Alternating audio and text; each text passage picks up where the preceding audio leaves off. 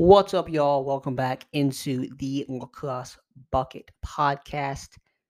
Tanner Dimling here with y'all as always, and we are officially week one of the college lacrosse season is officially in the books.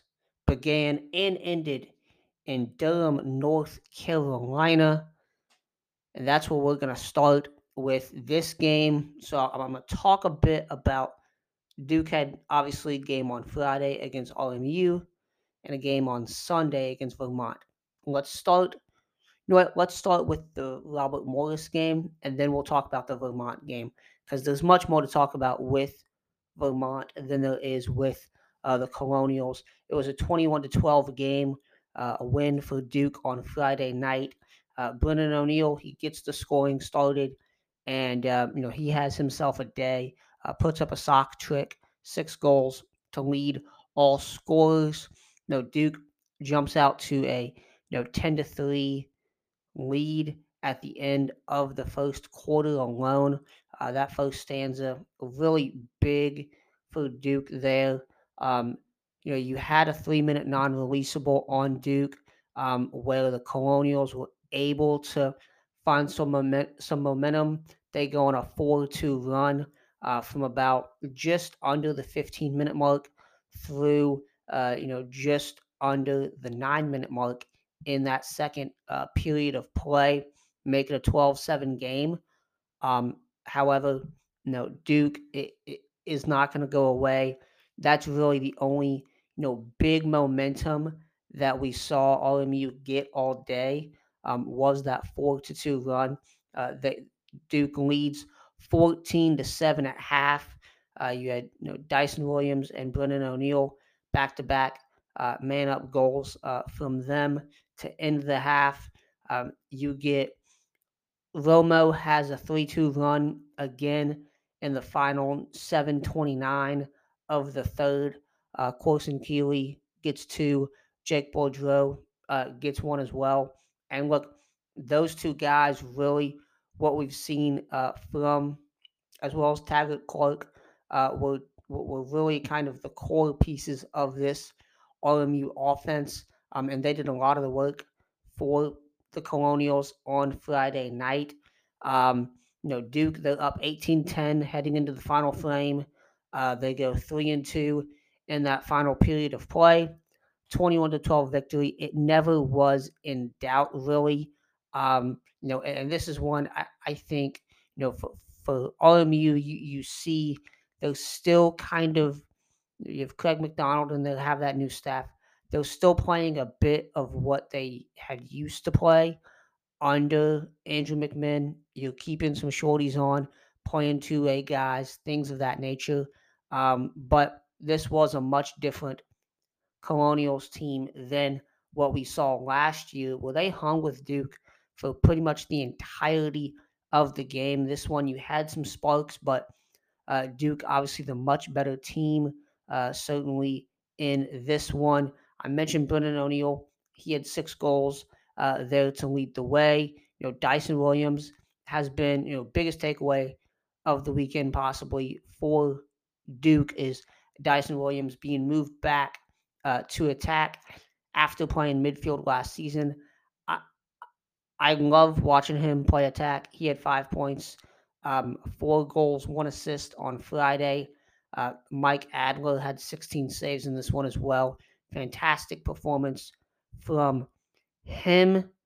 6 of those came in the third quarter alone, which is really where Duke, they had separated themselves early on, but RMU looked like, okay, possibly creep back in there.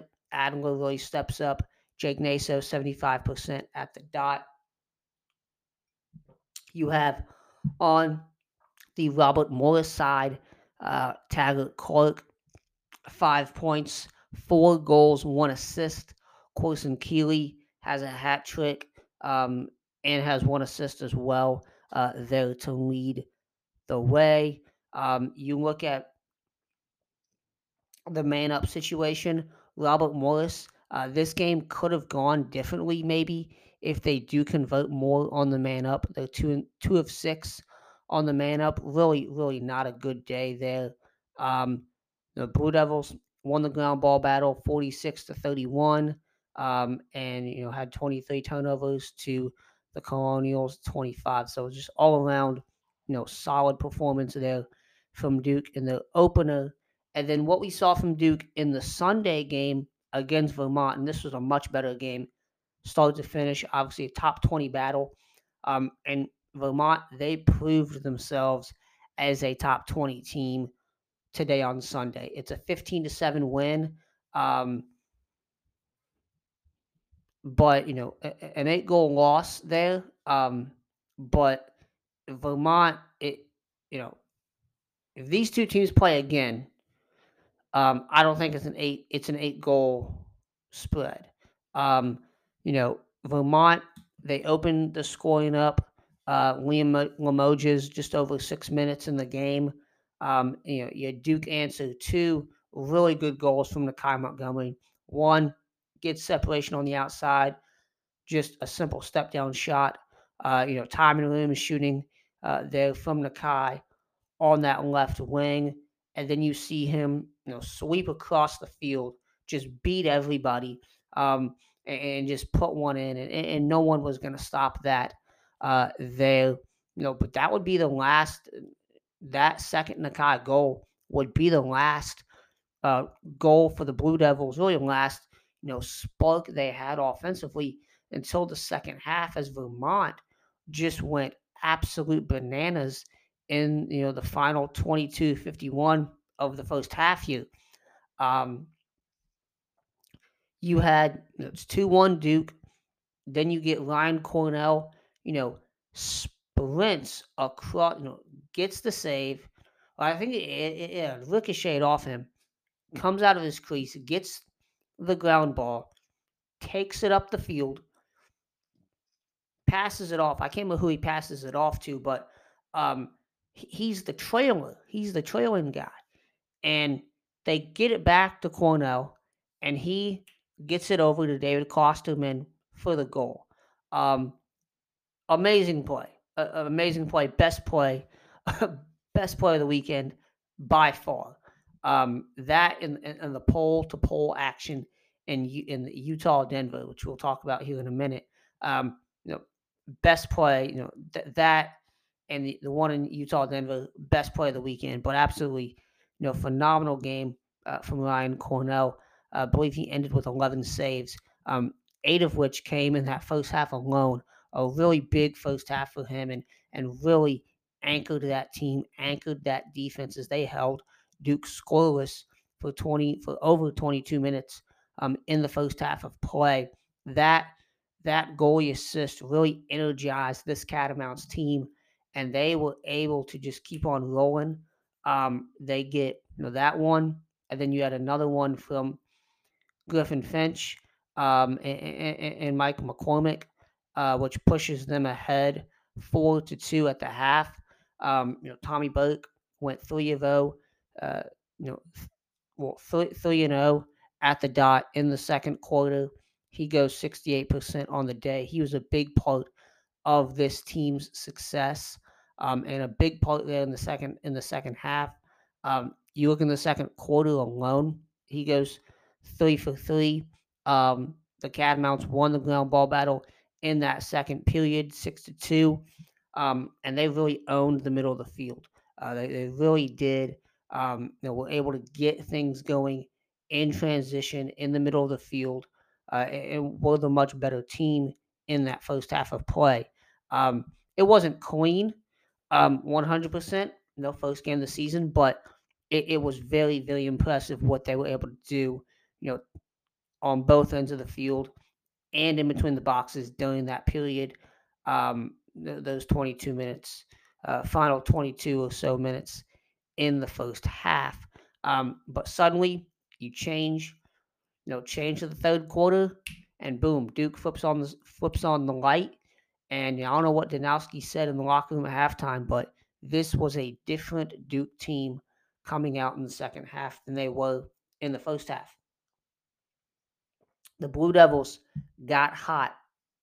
They rattle off 7 consecutive goals from early in the third through early in the fourth to take a 9-4 lead. They hold Vermont scoreless for 22 some odd minutes. So literally exactly what Vermont had just done to them in the first half. They're owning, that area in between the boxes. Now, Tommy Burke is still getting it done at the faceoff dot over Jake Naso, as I said, into 68%. But outside of that, and that really, look at Tommy Burke and what he did, really kept this game from getting out of hand even more. Because this game didn't get out of hand until late in the game. I mentioned you have a seven goal streak for Duke, but that just makes it 9-4.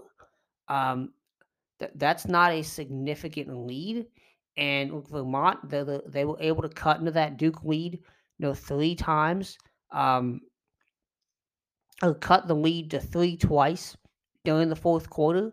Um, Michael McCormick, Thomas McConvey get 2 goals, and then Duke answers, and then you have with an absolute beautiful Brennan O'Neill, looking like Rob Pennell with the question mark dodge there. Fantastic shot from him, and then Griffin Finich answers that right back, and it's a 3-goal game again. But Duke, final 8:02 of this game, um, despite not having the best success on the faceoff on the day, it was still a pretty good effort from Jake Naso. And Duke was winning the ground ball battle, and they were able to. And Mike Adler certainly getting those saves into 15 on the day. 7 of which came in the final 2 periods of the game. So second half of the game, Mike Adler, what he did there, and then they went 11-11 in the clearing game in the second half. Duke did, which was really impactful because you had some issues there where the Vermont Ride stifled them in the first half. That did not happen as much there in the second half. Duke really just took control of the possession, and that they held. You look at the final 8:02 of the game. They hold Vermont to just 2 shots, and one of those shots came as time expired. So really, one actual shot there in the final 8 minutes of the game. Duke holds Vermont too. So, and look, this is a really good Vermont team. They're probably, I have them as the favorite to win the America East. You look at all this talent, um, and and look, really, Vermont, they did a lot of really good things in this game. I think number one, just and they talked about this on the broadcast a bit as well. Vermont, they have the athleticism, they have that size, maybe not to an ACC, a Big Ten caliber, but they have it at multiple positions. They have that talent, and so they were able to you know, get a short stick matchup and capitalize on those matchups. They were able to get mismatches and capitalize on those. And really, when you look at it, the majority of the goals came off capitalizing on mismatches that Duke just simply was uh, not able to cover or recover from. And Vermont did a great job on that, but ultimately Duke certainly the better team here. More athletes on this team. You look at Brennan O'Neill, he had 3 goals in this one as well as Nakai Montgomery. Dyson Williams, 3 goals and 1 assist.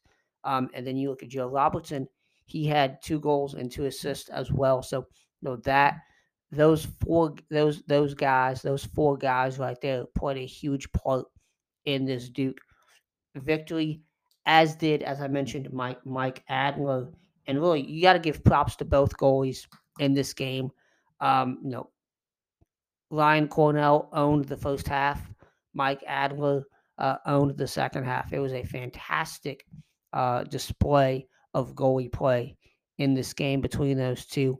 And look, if they play again, if in the NCAA tournament, I for one am going to be pretty excited for that matchup. Moving on to Saturday's games.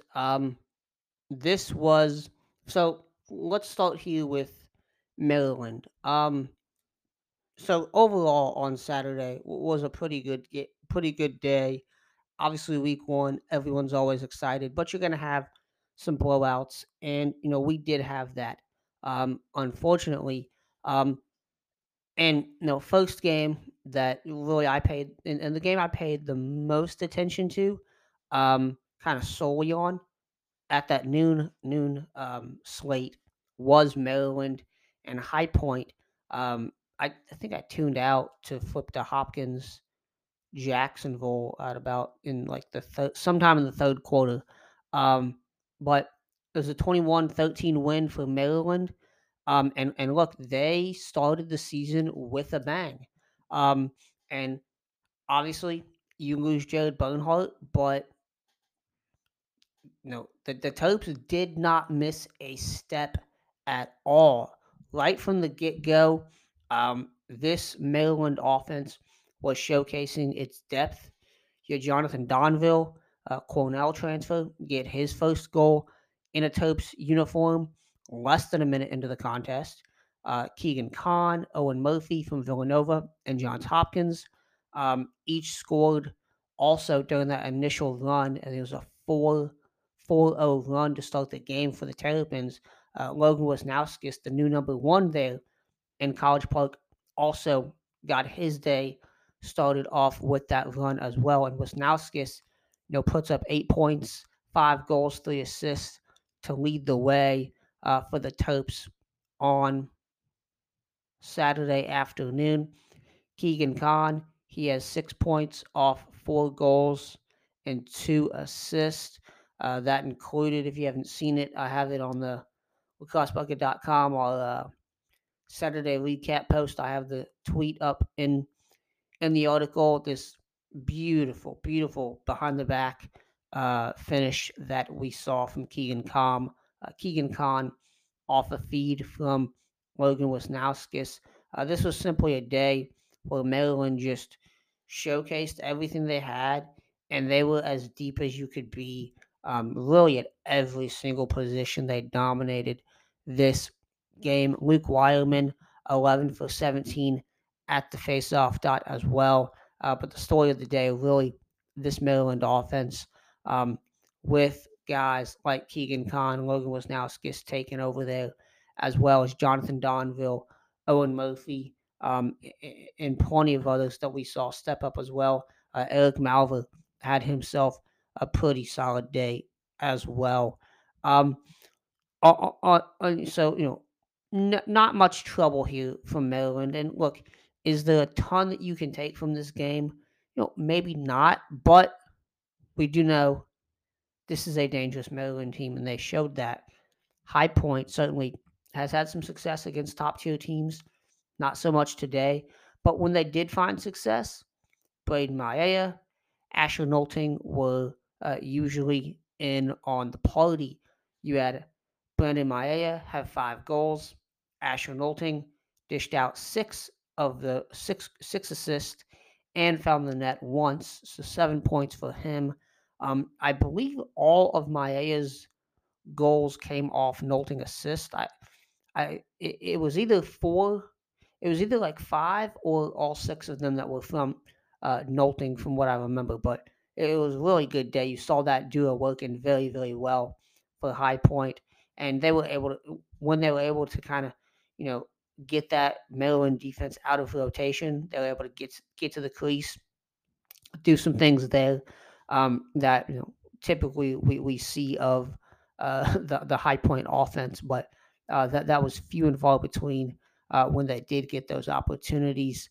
A 21-13 win for the Terrapins. Sticking in the Big Ten, I want to mention Rutgers and LIU. Rutgers gets a 15-6 victory there. Um, really good effort from Mitch Bartolo. 5 goals, 1 assist in his debut. Excuse me, 4 goals, 1 assist in his debut there with the Scarlet Knights. And this is the second time that we've seen, or second year in a row, I should say, that we've seen this Rutgers offense take in a really talented midfield grad transfer and move him to attack and kind of run the show at attack. And he did that on Saturday against LIU. As I mentioned, 5 goals. I keep on saying 4. 5 goals in the contest, a career high for him. Also had an assist as well. Wesleyan transfer Ronan Jacoby was playing alongside him there. And Ross Scott was bumped down to attack as well. So you got 2 former midfielders playing at attack for the Scarlet Knights this year in Bartolo and Ross Scott. A really good day for the Scarlet Knights. Bobby Russo really shined defensively. He got Richie McCalandra in this matchup and did a pretty good job on that matchup as well. But the highlight, Bobby Russo highlight coming out of this game was him taking it across the midline and just absolutely stinging the back of the net in a shot from outside. He held Richie Calandra had nothing. He just blanked him. Had one shot. So Bobby Russo did a good job there, covering Richie Calandra there against LIU on Saturday, and Rutgers gets the season started off strong as well. The face-off dot, we saw Sam Steffen come in there as expected. He did good. I believe he was 50 some odd percent, somewhere between 50-60% on the day. Did a good job.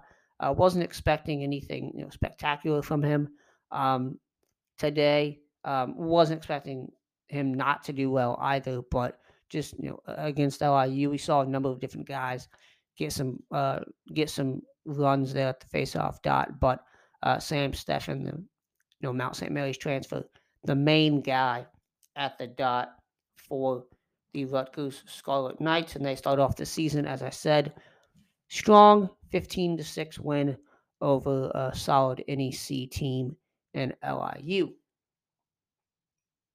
Next game here, Virginia and Air Force. And now, this is a game I watched a good amount of this. I watched Maryland, and I watched a quarter of Rutgers. I didn't watch too much of Rutgers, but I watched 1/4 of them, kind of on a second screen there as I have another game on the TV. I had Virginia on for, I want to say, I turned it on at the end of the first, like the tail end of the first quarter. So I saw that third Air Force goal where Air Force goes up 3-0. And then I watched through halftime and a bit of the third. And look, this was a, for the first quarter, Virginia was terrible. They couldn't get anything going. And Air Force showed, like, hey, we got some good players. However, as things progressed, Virginia finally shook that rust off, and they became the team that we all know they are. Connor Schellenberger, 2 goals, 5 assists, had himself a very strong day there for the back-to-back national champions. 21-11 win for the Cavaliers. And I mentioned Schellenberger. You saw Xander Dixon get on the action. Peyton Cormier. Griffin Schutz had his first goal. Actually, he's kind of diving towards the crease, and Schellenberger's coming around, finds a cutting Griffin Schutz there, and the big man gets his first college goal But the big thing for Virginia in this game was the ride. The Virginia ride is back, folks. They went 17. Held the Falcons to 17 for 24 on the ride. Um, Absolutely, I don't care who it's against. That is absolutely amazing. Um, what they did there on the ride, and so that's 51%. That Air Force went in the clearing game. That is not good at all. The Cavaliers got got 5 goals off of possessions they gained from a failed Falcon clear. Cole Kastner, a big part of that success in the ride, starts at defense, but they had him, roaming around there in the middle of the field during those riding situations. He had 4 caused turnovers, 2 ground balls on the day, so a solid day for Cole Kastner there. Connor Schellenberger, obviously mentioned him, and just this entire Virginia team. The final 3 periods, they played very well. Also, shout out Jason Rose, Air Force goalie, played a pretty good game as well as Brandon Dodd, one of the top attackmen. Air Force has some talent, but Virginia was the much better team, especially for the final 3 periods of play in this one. Last game, I'm going to dive deep into Denver versus Utah. This is one I watched in its entirety. This was outside Denver, Utah, Duke, Vermont. Which one was the best game of the week? I would probably say this one just because of how close it was for its entirety. Um, Andrew McMahon, obviously his debut with the Utes, and it almost ended in an upset bid over Bill Tierney and the Denver Pioneers, um, as this took a final Denver defensive stand to force a win for the Pioneers. This thing could have gone into overtime. Um, Look, the this thing probably should have gone into overtime. I'm not one to tell coaches what to do, but look, Utah, and my biggest takeaway from this game wasn't so much with Denver, as in like we knew what Denver was. Ted Sullivan, JJ Silstrop, like we knew what these guys were gonna do. Alex Stathakis goes 58% at the dot. Like we know 6-on-6, this is a very good offense, and they play very, very good together, and they showed that certainly on Saturday. And I think this Denver defense has probably improved from last year as well. But Utah, they've brought Andrew McMahon has brought that fast-paced style west. Uh, and look, they have taken to it. Utah has taken to it very well. Um, Unsettled situations and transition is really where Utah got many of their opportunities. Um, you know, with I think they took a 10-8 lead with 4:42 left in the third. And look, they get a defensive stop. Ryan Lemons picks up the ground, causes the turnover, picks up the ground ball, goes down the field, and Sammy Cabrera is another long pole there. So you got 2 poles running down on the offensive end, flips it to his buddy. That's a goal. I mean, that was one of the best plays of the weekend. Um, you know, Denver, they had an 8-6 lead at the half. Um, and then, like, they seemingly, had a positive play for every, big opportunity Utah had. So that really kept things balanced. Um, the Pioneers eventually had a 12-10 lead there at one point. You get Tyler Bradbury, late in the game, gets 14-13 off a Tyler Bradbury goal with 124 left. Utah wins the subsequent face-off, and they go down, and McMinn uses a timeout.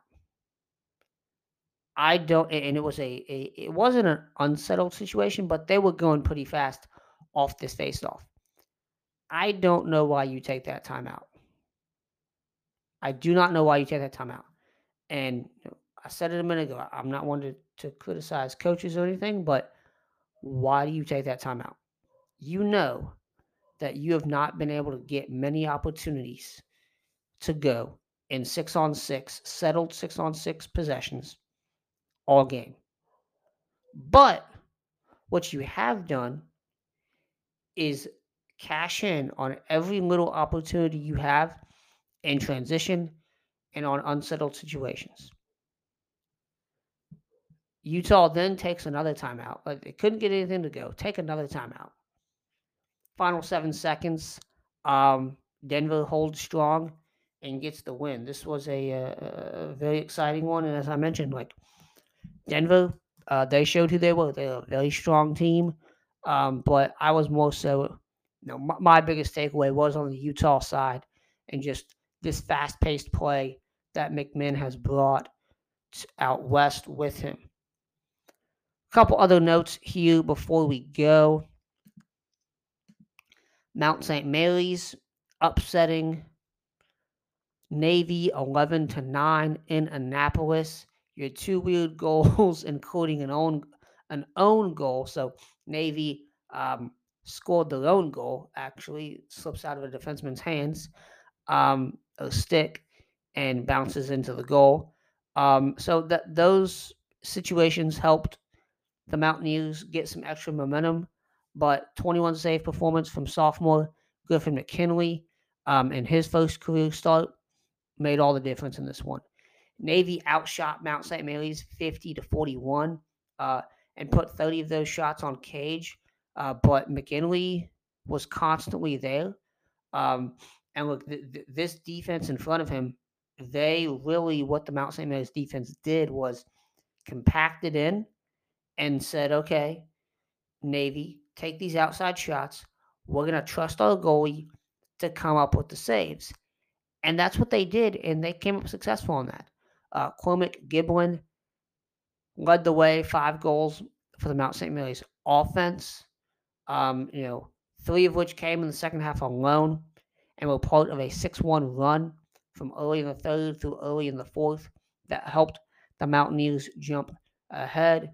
Dane Swanson, Patrick Skolniak with 3 goals, 2 assists for Navy, matching stat lines there. Pat Ryan gets the start in cage for Navy, 16 saves there. It was a game I don't really think, Navy played terrible. I just think, I've gone back and watched this one, I don't think Navy played terrible. It was a first game. You had some mistakes, as mentioned, and Mount St. Mary's just had the will to capitalize on that. And defensively, I thought they played very, very well. Staying in the state of Maryland, Johns Hopkins defeats Jacksonville. And look, the Blue Jays, they led just 6-5 at the half. They pulled away in the second half, 11-8 victory there over the Dolphins. Jack Keogh, Connor DeSimone combining for 9 points, 5 goals. A really good day from both of those guys. Owen McManus, played very well in this one. I thought, handled that Jacksonville offense as best as he could. Whoever he was matched up against, you got Josh Cusin with 8 saves, and he didn't really have to make that many saves in the second half. I think he made 1 in the final period, if I'm not mistaken. Didn't really have to do a ton there. Cusin didn't in the second half in cage. For Jacksonville, the guy you need to mention, Max Waldbaum, Tufts transfer. He had a solid debut there, 4 goals, 1 assist, played absolutely phenomenal there for the Dolphins. Luke Milliken, North Carolina transfer, gets the start in cage, 17 saves. Thought he played fantastic as well. 10 of those saves came in the second half. So this game easily could have been a much bigger win for the Blue Jays if it were not for Milken coming up so big in Cage. Penn State 20-15 win over Lafayette. Look, Jack Kelly, Jack Trainer did their thing, but we saw Kyle Aldridge, we saw Matt Costin, we saw a number of young guys step up in this game.